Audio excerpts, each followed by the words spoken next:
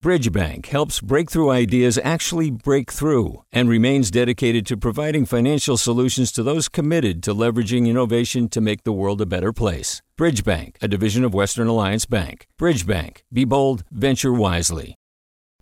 Hey, it's Avery Trufelman, host of Articles of Interest, and I've got to say, I've been a fan of KQED ever since I was a little kid, and I would come out to San Francisco to visit my grandma. It was just what we'd always turn on every time we got in the car, every time we were making dinner and turning on the radio. It was always KQED. And then over the years, I've become a massive fan of KQED podcasts because this is local reporting at its best. These are answers to questions you've always wanted to know, interviews with exciting, unusual voices, necessary journalism, all told with love and care and artistry. And did you know that a majority of KQED's funding actually comes from members? It's just people like you and me supporting the programs they love, while also getting access to cool events, behind-the-scenes footage, and so much more. If you want to sign up and be a part of this amazing community, visit donate.kqed.org/podcasts to become a member today. That's podcasts with an S. Thank you for listening, and thank you for your support. From KQED. Good morning. This is the California Report. I'm Madi Bolaños in San Francisco. Governor Gavin Newsom has requested a presidential emergency declaration to help in the response to the latest storm that's drenched California. If approved, the declaration would allow counties to immediately access direct federal assistance. The rain totals have already been impressive across parts of Northern California, the Bay Area, and the Central Coast. Here's Eleanor Duvetter, a meteorologist with the National Weather Service in the Bay Area, talking about the last 24 hours in Santa Cruz County. We did see anywhere from 3 to 5 inches fall. The higher amount's going to be in the Santa Cruz Mountains. We did see some impacts from flooding. We have a product out for the San Lorenzo right now because we've seen some rapid rises along that. The North and East Bay saw several inches of snow. There was also significant rainfall in the Sierra and across parts of the Central Valley. An update to a story we've been following in the Central Valley. Sign up to The Economist for in-depth curated expert analysis of world events and topics ranging from business and culture to science and technology. You'll get the weekly digital edition, online-only articles, curated newsletters on politics, the markets, science, culture, and China, and full access to The Economist Podcast Plus. The Economist is independent journalism for independent thinking. Go to economist.com and get your first month free. Hi there, I'm Rand Abdel Fattah from Throughline.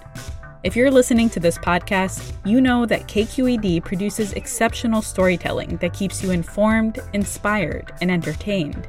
Their podcasts cover issues from your neighborhood to the entire country and everything in between. Support this work today. You can help us continue to bring quality podcasts to your ears. Just head to donate.kqed.org/podcast.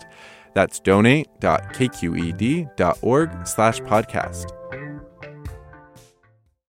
The closure of Madera Community Hospital, a closure which left patients in the lurch.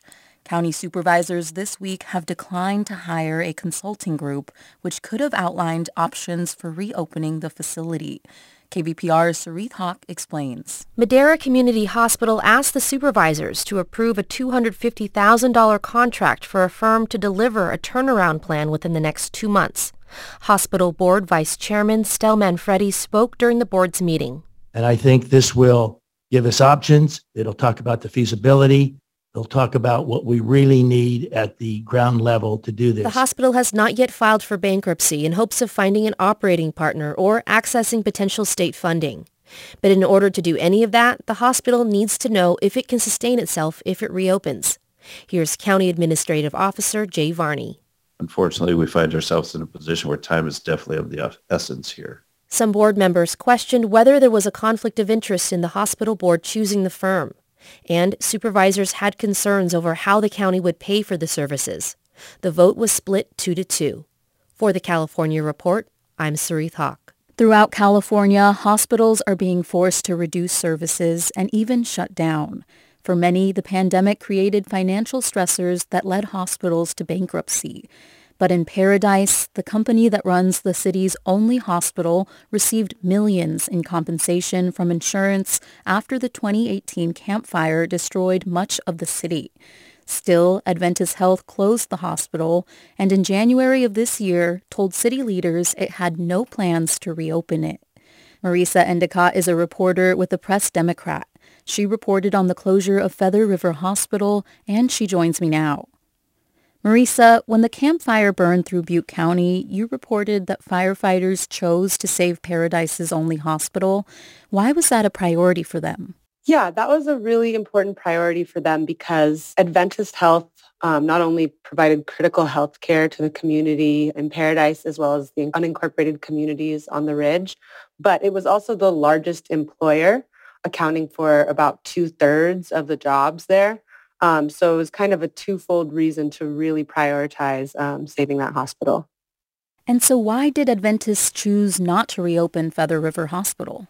Basically, what Adventists said is that there just isn't the population to support a hospital there now, and that they were even considering downsizing before the fire. And now with the population less than half of what it used to be, they just don't see a path forward for the hospital. What about the millions of dollars that they received? Yeah, so, they did receive well over $100 million in insurance, as well as an unknown amount from the trust that paid fire victims from PG&E-caused fires. But when we asked them if that would be going back to Paradise, they said that it would be going to a general fund instead and spread around the system. So they did not say that those funds will be put back into Paradise specifically. And how are city leaders responding to this news? I think they're really disappointed with that news. Adventist has kind of slow-walked its decision not to come back. As you know, they only really said recently that they were not going to be rebuilding the hospital. They emphasize that they're still going to be in the community and that they're going to focus on expanding their clinic and are open to the possibility of establishing an emergency room. But I think that a lot of residents and officials are a little bit wary given how sort of wishy-washy communication has been up until this point. And what does this mean for residents in Paradise who rely on it for care and work? How does this affect residents even beyond Butte County? Yeah, I think this is a big blow in a number of ways. A lot of the residents there are older. It's always been a place that has drawn retirees. For them, healthcare is really important. It's also, a community that has had a lot of lower income residents, people with disabilities, people who really rely on accessible medical care to stay healthy. And so Adventists' decisions have a really big impact in Paradise, but, their choices have also had a really big impact to communities across the North Bay and California, all victims that have been involved in the Fire Victim Trust. Basically, that's because the hospital was lumped in with the 70,000 individuals seeking compensation, and their tactics, according to the trustees and lawyers, have really slowed down the already slow process of compensating victims. That was Marisa Endicott, a reporter for the Press Democrat. Thanks, Marisa. Thank you. Really appreciate the opportunity to talk about this.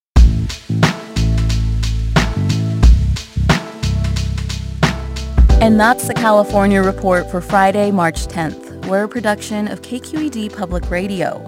Our engineers are Danny Bringer, Brendan Willard, Jim Bennett, Chris Beal, Catherine Monahan, and Seal Muller.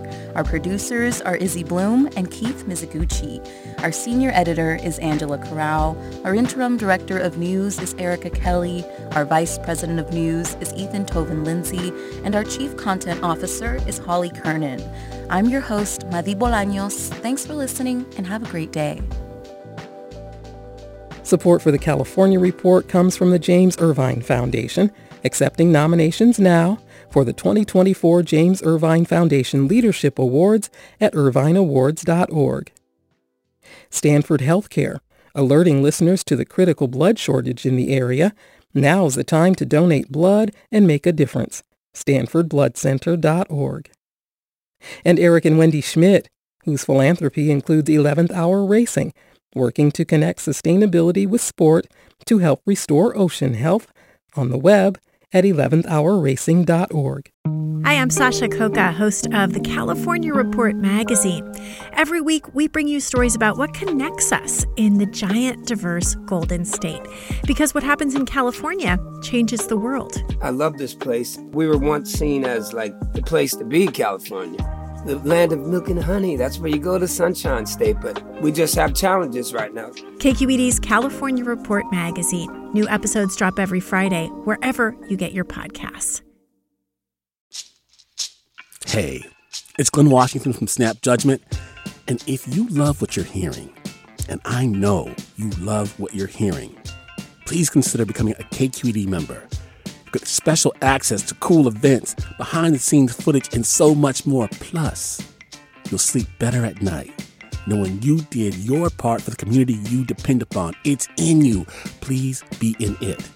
Visit donate.kqed.org/podcasts to sign up now. That's podcast with an S. Thanks. Do you love learning about the San Francisco Bay Area? Its history, its people, its unique blend of cultures?